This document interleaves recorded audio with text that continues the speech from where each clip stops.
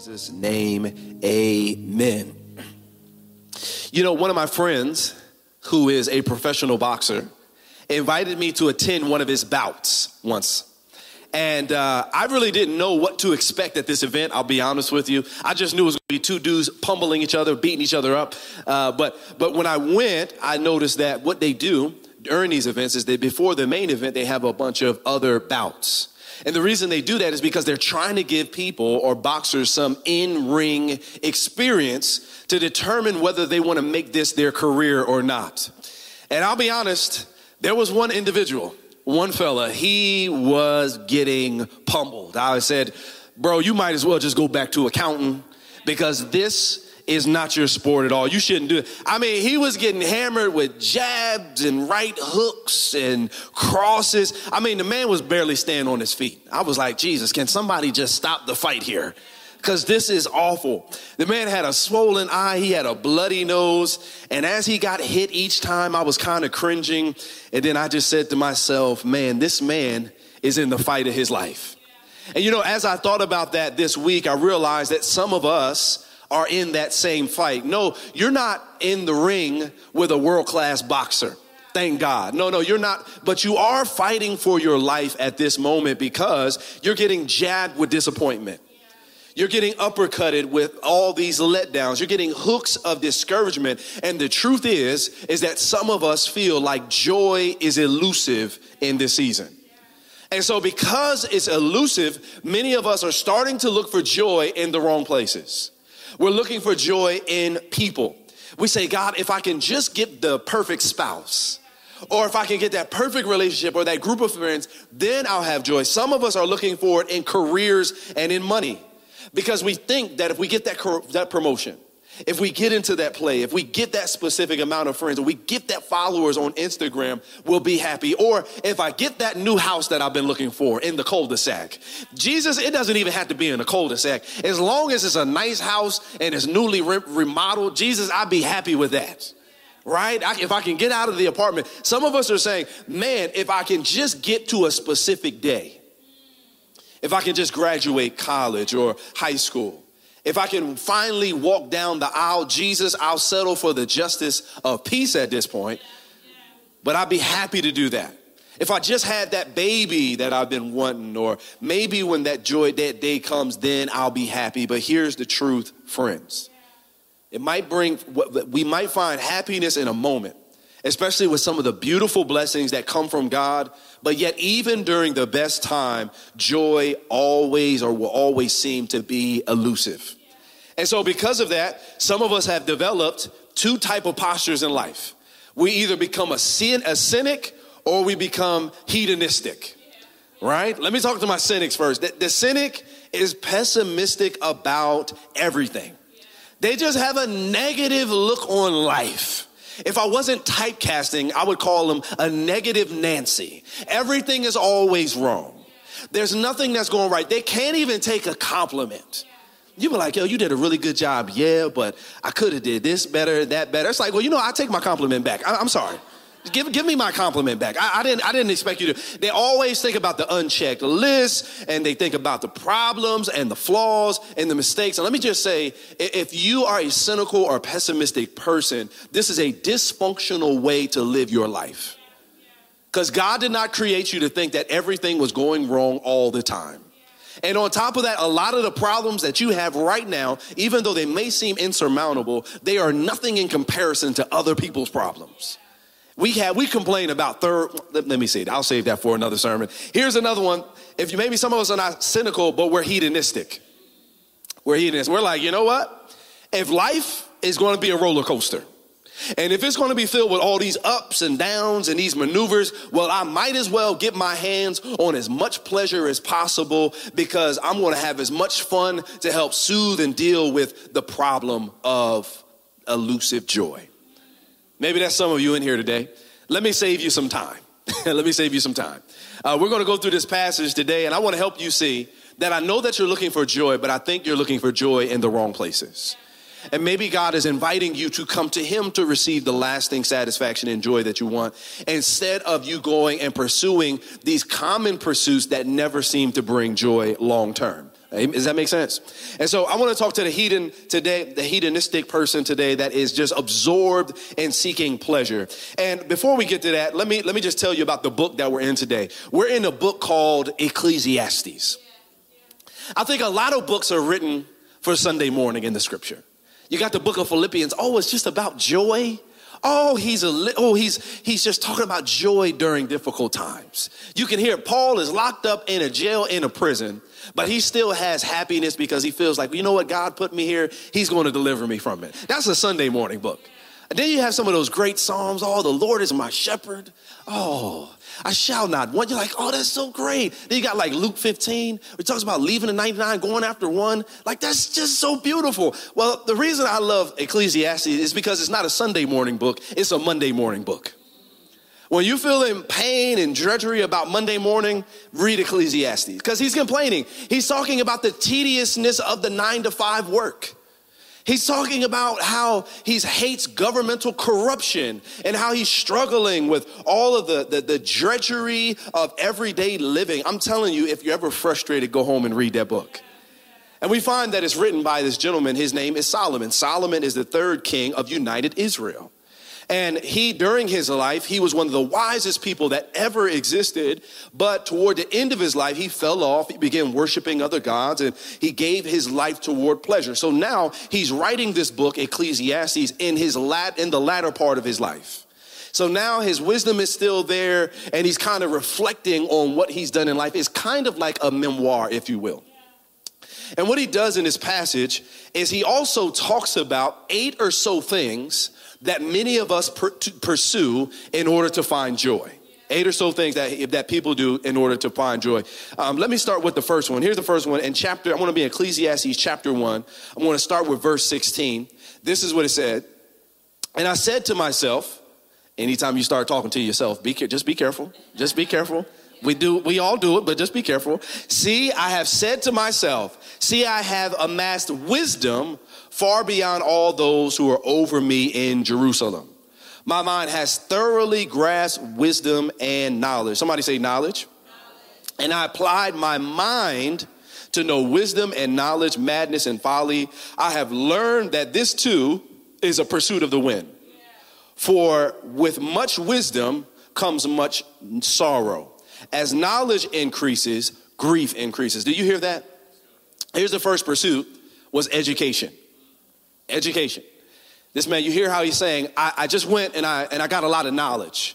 And I accumulated a lot of knowledge. So he's saying that the first thing that I did in order to get solace or joy from the futility of life is I went to the University of Jerusalem. As you'll see here, he probably went as a horticulturalist because he learned a bunch about how to plant and irrigate plants.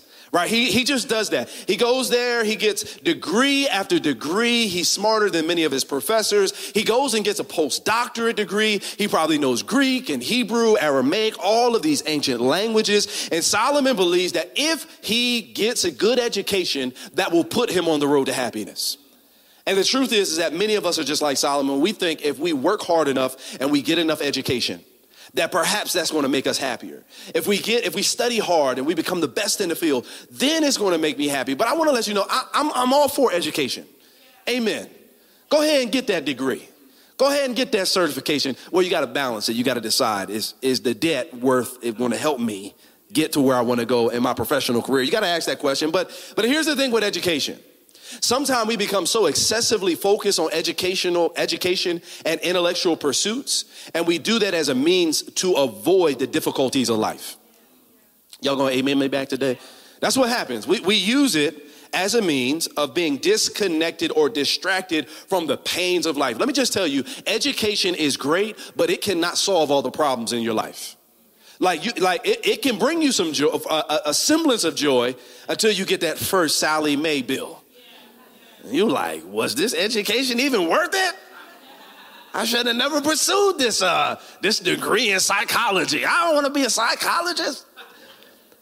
But here's what I want you to know, friends, is that you can have all the degrees on the wall, but that will not help you deal with the brokenness in your heart. And so it has its limitations. And I think the more that Solomon studied and the more knowledge he accumulated, it brought him sorrow because he realized that there is so much that he does not know. And so he went through this problem. So here's the next thing he went through. Look what he says. Verse 1, chapter 2, verse 1.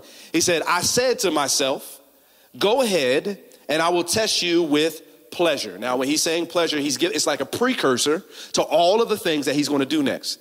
He said and enjoy was good. But it turned out to be futile. And I said of laughter, somebody say laughter, it is madness.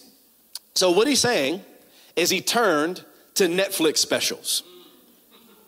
Right? You get that? You see that connection? That's what he did. He turned to things that were going to make him laugh on a regular basis. Can I be honest with you? Can I be transparent and you won't judge me? Some of y'all are judgy. I'm going to say it anyway, okay?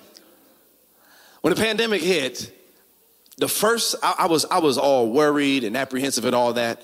And so I was like, I just need an escape. And so I started watching Joe Exotic on Netflix.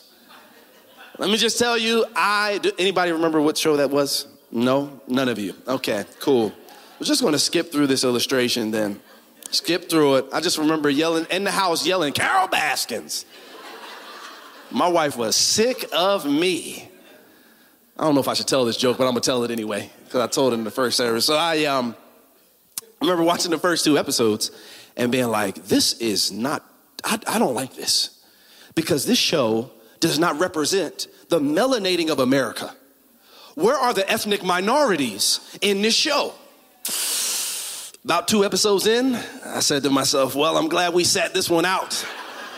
I'm glad. Because this is a debacle. Anyway, what Solomon is saying is that that's what he just gave himself to. He gave himself over to laughter, and he said it was madness. Here's why. Because laughing and crude joking, he was trying to use it as a medicine to anesthetize the pain that he was experiencing in life. And then once it wore off, he was right back in the same place. Now, listen, I'm not saying go home and deactivate your Netflix accounts. Well, I am saying that if you're using somebody else's password, Netflix is coming for you. I just want you to know Netflix is coming for you. They're not playing your shenanigans anymore. You can't use your auntie's password anymore. They're coming for you. Anyway, let me go on. But I'm just saying, I'm not saying don't use Netflix services or streaming services, but I am giving you a caution. Because many of us are creating environments in our home where we're physically present, but we're emotionally absent. Because we're binge watching The Office. We're binge watching Power and the 3,872 spinoffs that they have. God knows, so many spinoffs. You can't even keep up with the characters anymore. And what all this media is doing is it's creating emotional distance between us and the problem that we're experiencing. And my fear is this, that we can become too absorbed with the characters on the screen that we're overlooking the people in our house or the emotions that we experience on a regular basis. And in other words, we're treating these Netflix specials at times like they're our counselor instead of running to Jesus. Instead of us talking to the counselor, they're talking back to us, and it's giving us an opportunity to have some space from what we're feeling. Does that make sense? And so he goes on. In verse 3, so not only is he experiencing a bunch of stuff, but he's doing this in verse 3. He says this. He says, I explored with my mind the pull of wine. This is his third vice, the one that many of us run to. He's like, I've already got the comedy club in my house. I might as well have some alcohol. Now, here's what you have to understand about alcohol. Here's what you got to understand. You have to have a biblical view of alcohol. Biblical view. Right? In one instance, alcohol is viewed in Psalm 104, 14 and 15 as a blessing from God. It's a blessing from God. It can be used within specific boundaries in order to elicit joy. That's what it can do. It can also be used positively in celebrations. But some of us are doing what I would like to call overconsumption. Intoxication is the problem. We're over-consuming the spirits. We're treating alcohol like it's our aspirin. So when we have a painful day, the first thing we do is run to a wine cooler. When we have a hard time at work, we run to the wine. When we have a difficult day throughout our day, we're thinking about when we're going to get our next drink. We reward ourselves on good days and we console ourselves on bad days. What I'm saying is that some of us need to re-examine our relationship with alcohol because you're spending too much money at that happy hour. Spending way too much time, right? Like why, let me ask you, why do you consume alcohol? Is it because you're trying to manage the stress of your relationship? Is it because you're dealing with insomnia? If you're dealing with insomnia and you drink alcohol, it's just going to make it worse because you can't get into your REM sleep. And that's when you're in the deepest part of your sleep, you can't get into it. So it's not helping you the way that you think that it is. Former President George W. Bush spoke out publicly about his alcohol use. In his memoir, Decision Points, he said he was 40 years old. He woke up after a hard night of drinking and he was ashamed of himself. And he said at that point, he realized that he needed to stop drinking alcohol. Here's why: because it became too important. And my fear is that for some of us, alcohol is just becoming too important in our lives. We're thinking about it too much. We're always thinking about going out to happy hour, and we're thinking about drinking too much. It's become too important. Let me just tell you, you can experience healing from alcohol addiction, but you have to be able to confess that it's happening. Because in Christianity, we would describe addiction in a lot of ways as idolatry.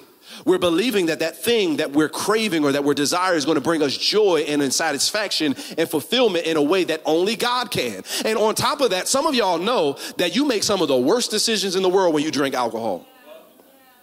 You end up responding to a text message that you should not have.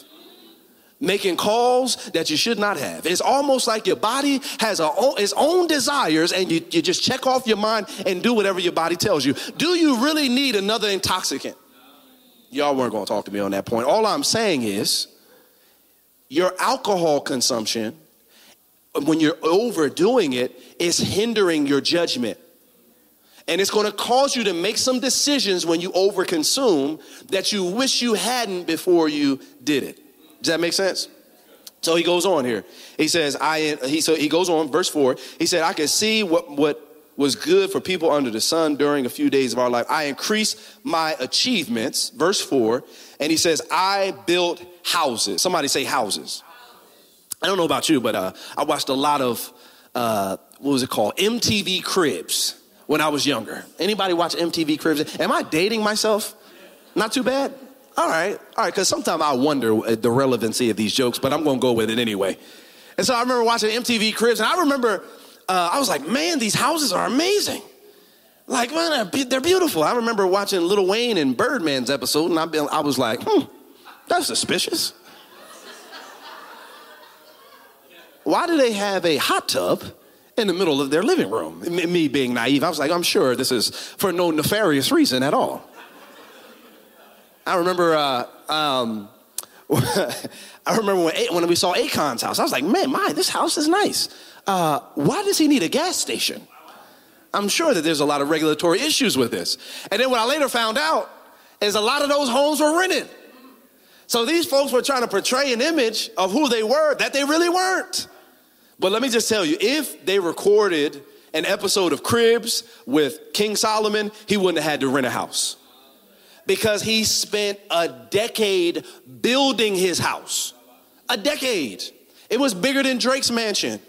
It was so big that he can do a catering. He could cater up to 10,000 people at a time. Some of y'all are like, I can't wait till I remodel my home. I'm going to get that movie room. Yeah, it's going to be awesome. I'm going to get my basement redone. I want to put a room down here. Who cares if I had to egress? I'm just going to put a room down here and just call it a room. Right? We're just waiting on it. Solomon's like, yeah, that's cute. I have a treasury in my house. I've got a bank in my house. On top of that, I've got ivory tower. I've got an ivory judgment throne or judgment hall in my house. On top of that, I want you to see in verse 4 that it just doesn't say that he built a house. He said he has multiple houses. He's got so much property, like his rooms have rooms. It's crazy what this man has done. Now, some of you are like, well, Pastor, how does this relate to me? Well, here's the thing. You may not have the palatial estate that Solomon has, but some of us spend so much time remodeling our homes, we should just get sponsored by Home Depot. You might as well become an amateur contractor. Let's go ahead and incorporate your business. That's what we do. We do project after project. We're like, oh, I just got my kitchen done. Now it's time to do the living room. Oh, now it's time to do the other bedroom. Oh, don't you see, we got to do this bathroom because look, the vanity is just not right. Right? What we're doing is a small microcosm of what many of us are doing in our lives. We're trying to make our lives as comfortable as possible. That's right. Many of us are spending all of our effort, all of our energy, all of our time and our resources trying to make our lives comfortable. And when you're doing that, you're not focused on making an eternal impact. Like I know we want our houses comfortable. And listen, I like nice stuff. I want to lay in a nice bed with high thread count sheets, right? I want to wake up with heated floors in the bathroom. But in some way, we have sacrificed so much for that we forget that is not the ultimate goal of our life, is to serve Jesus and live for him forever. That's the goal, friends. And listen, let me just say, I know that you want comfort and all that, but that's overrated. It's overrated. It leads to self-absorption and boredom. What have you ever accomplished being in the comfort zone? Many of the things that God wants to do with you are going to cause you to have to get out of the comfort zone, do that thing that you are uncomfortable with, meet people that you're uncomfortable with, do things that don't make you feel good in order for you to grow into what he has for you. Are y'all hearing me? You care too much about your comfort. And it leads you to live a life of self-absorption, not one of purpose for meeting people for the glory of God. And so not only did he spend time on his houses, look what he does, verse 5. Let me find it. He said, I made gardens and parks. Gardens and parks. We had some flowers pop out at our house the other day. And I was like, man, look at those flowers. And then I drove by them 2 days later and I was like, why are they wilted and dead? And I realized that I hadn't put any water on them. And so, I was like, well, I might as well go put some water on them now. And I could just hear if the flowers could talk, they'd be like, yeah, thanks. Good job, boss. Way to get out here on time. We're all wilted. I don't have a green thumb, but Solomon definitely had one. That's why I think he really studied horticulture. He studied all the gardening stuff. He said, I made gardens and I planted every kind of fruit tree. He lives in the arid desert, right? How in the world do you get peaches in the arid desert? How do you get mangoes in the arid desert? Let me know. How you grow lemons there? That's what he's saying. He's got a green thumb. He's planted gardens and vineyards and trees and parks. He's turned the Middle East into a national park. Do you know the level of irrigation and ingenuity that you have to have in order to pull something off like that? He did it, right? He's and some of us, you're like, well, what does it have to do with me? Well, some of us are gardeners in here. We spend too much time outside gardening. Some of y'all burn your grass too much. You burn your grass because you want it to pop up and be beautiful. And that's all good. But here's what I want you to know he's doing. What commentators say he's doing is he's trying to recreate the Garden of Eden. Do you know what the Garden of Eden was? The Garden of Eden was the place where heaven and earth met. So it was the throne room or the judgment room or the dwelling of God on earth. That's why he could walk through the garden in the cool of the day, because he made that his abode in his home. What's the principle? Here's the principle. Too many of us are spending time trying to create our heaven on earth. We're trying to create our Eden right now. And listen, that is a futile attempt, because in order for you to create your Eden right now, you have to overlook so much brokenness and volatility that's going on in the world and in our own lives. Let me just say, and it bleeds a little bit into the last point, but let me just tell you, it's worth mentioning that it is a futile attempt, and Solomon is saying, I've already done it, you don't need to try it. Then he goes on, verse 7, this is what he says. He says, I own livestock and herds. No, not that one. He says, I acquired male and female slaves and had slaves that was born into my house. Now get this. Given the scope of this massive project that he was trying to accomplish, he needed to have a workforce, right? Needed a workforce. And so we find out in 2 Chronicles that they did a census of all the people that lived in Israel, and there were 153,000 people that were foreigners in that land. And many of them were in forced labor, right? So in order for Solomon to accomplish what he accomplished, it came at the expense of vulnerable people. Does that make sense? So in other words, some of y'all might have questions about slavery. In the Bible, slavery is not referred to as chattel slavery based upon your race. Some people would sell themselves into slavery as a means of paying off a debt. They had guidelines and rules. And if Paul abolished slavery in the book of Jude or in the book of, I forgot the name of the book, with one supports, what's the name of the book? Sorry. Anyway, if Paul had abolished slavery, what would have happened is it would disrupted the whole economic system. because this was a means of how people paid off debts. There was rules. You couldn't beat them. It was not long-term or lifetime, and it wasn't based upon your race. Does that make sense? So some of the folks, I'm not saying that all of them were forced into labor, but many of them were during that time. So what does that mean? It means that it means that Solomon spent a big bulk of his time putting people to work against their will. And in order for you to do that, you know what you have a problem with? Power. Power. You have to be addicted to power and overlook the concerns of other people. And that's exactly what he did in his verse. Now, some of y'all are like, well, I don't have a palatial estate just like him. I don't have that. I don't have a palatial estate. I'm not doing that. But here's the thing. Many of us do have an addiction to power. We love being in charge. We love being in command. We love making choices and doing things. Like that is what many of us do. And he's letting us know in this verse, like, listen, I know you love being in charge, but that's going to cause you a problem long term. That's going to cause you an issue long term. You're manipulating people and getting them to bend at your will and overstepping boundaries. And that is an issue. Do y'all hear me, church? He's into power. And here's the last one. He's into pornography. Look what he says. Look what he says, verse 8. He says, and I gathered male and female singers. I'll tell you about that in a second. And many concubines. Somebody say concubines. Listen to how he describes them. As the delight of men. Think about how sexist and how much he's reducing women here. Right? Now think about what he has here. He's already got the drinks. He became a mixologist. He's got a fully stocked bar. He's already got Dave Chappelle and and Chris Rock and many of these other comedians coming into his home, and they're already performing their best stuff. So he's got everything. He's got the house. He's got the drink. So now all he needs is the women.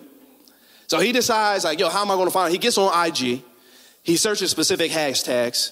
And he just starts following, DMing, and flying women out to his situation. Don't act like y'all don't know what I'm talking about. Y'all outside. Stop playing.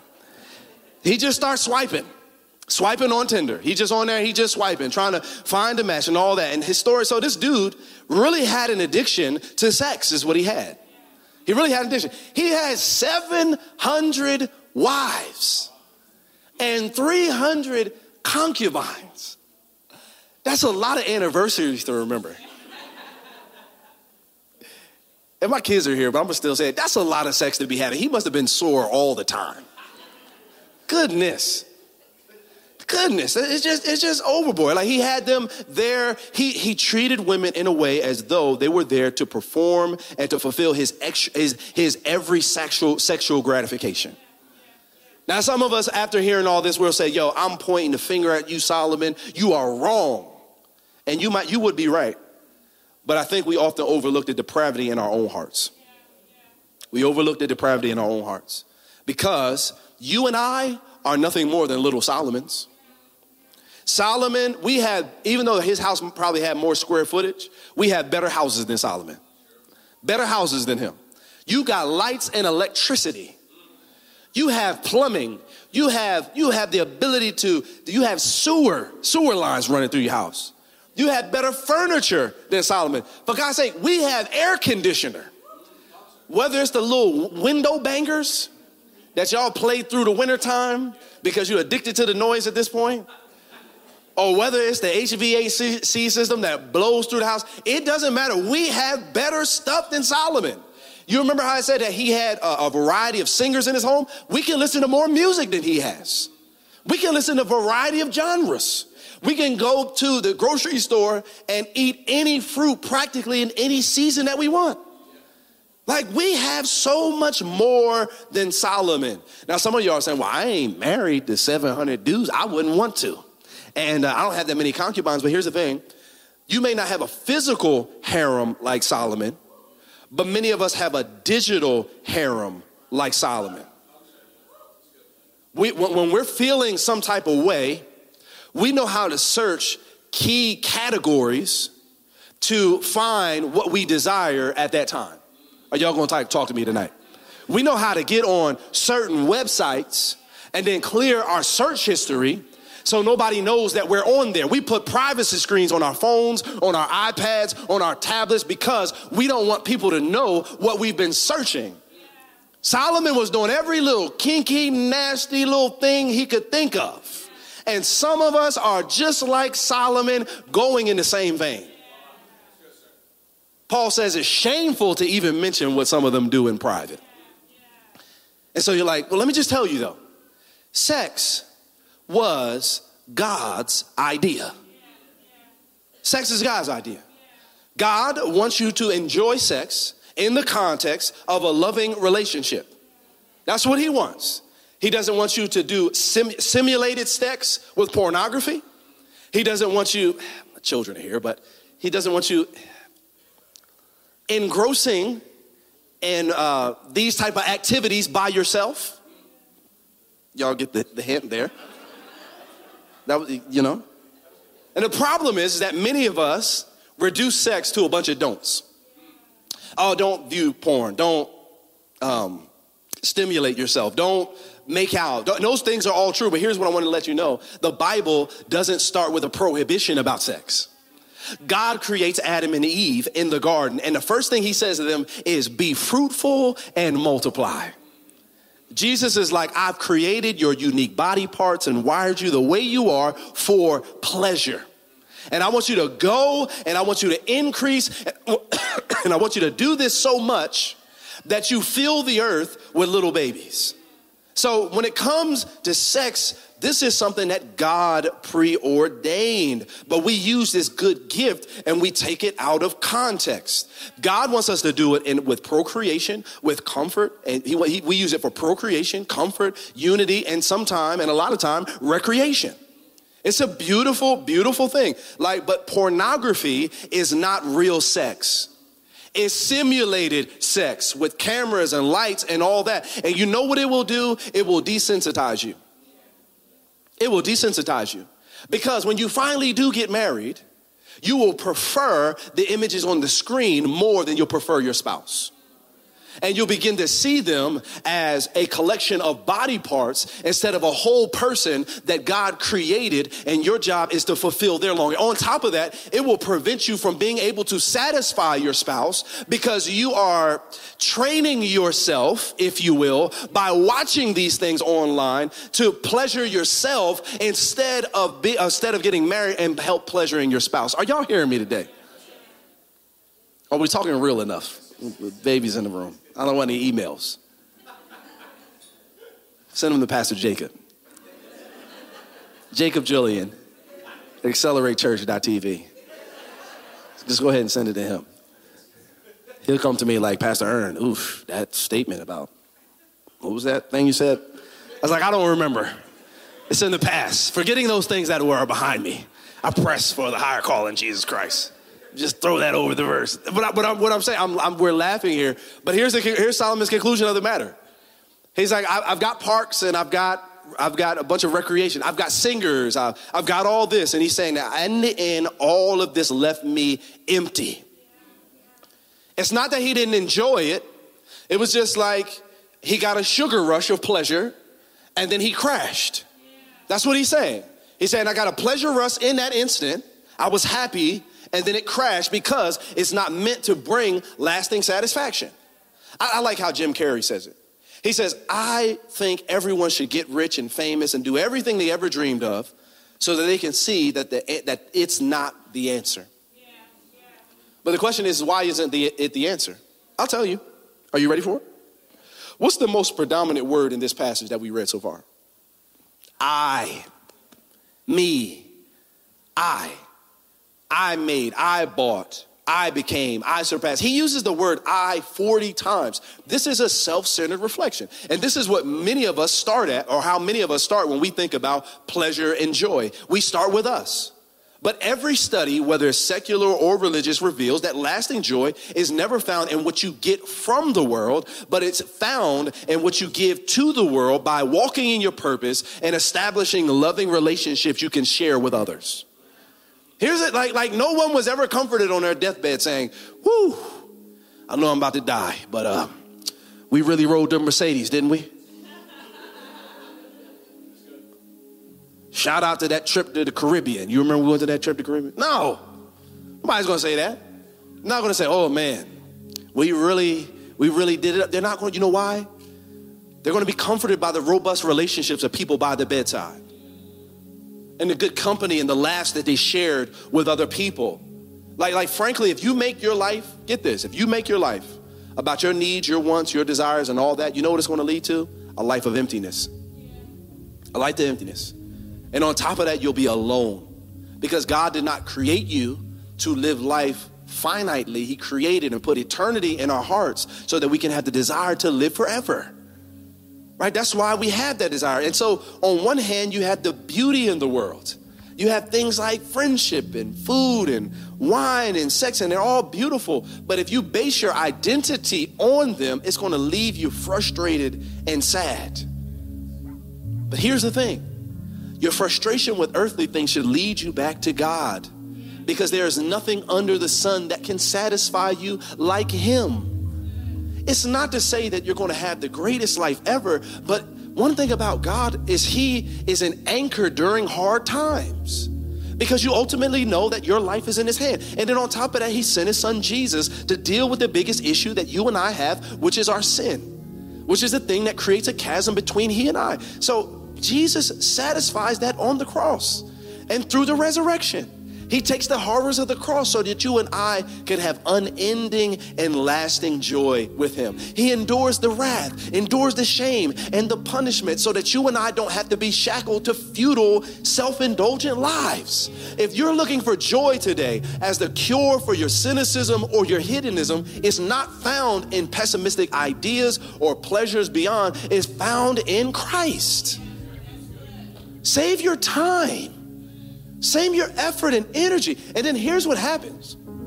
When you find your identity and your satisfaction in Jesus, not only is your eternity settled, which we all need, amen somebody.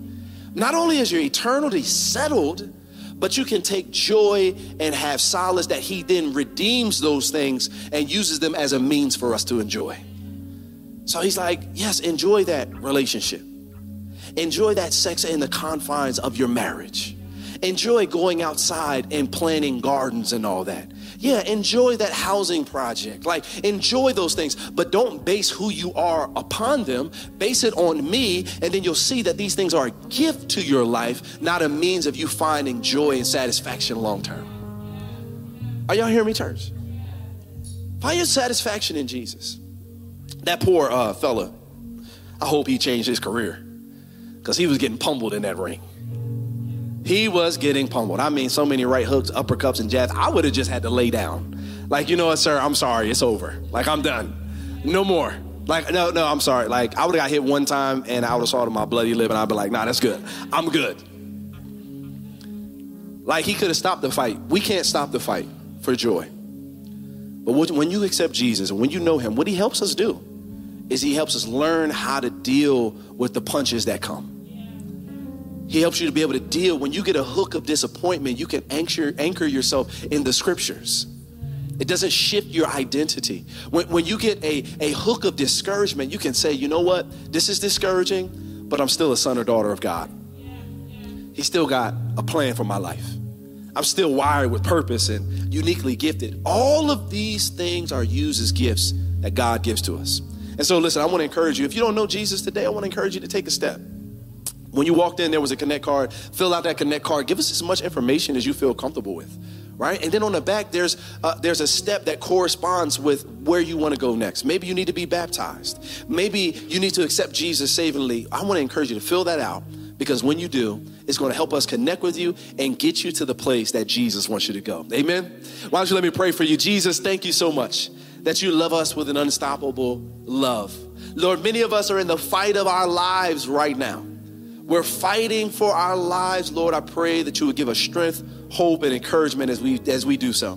Give us hope, give us the grit and resilience that we need in order to embark and deal with the life that what happens to us in life. And so, Lord, we love you. We honor you in Jesus' name. And if you agree with that, why don't you say amen?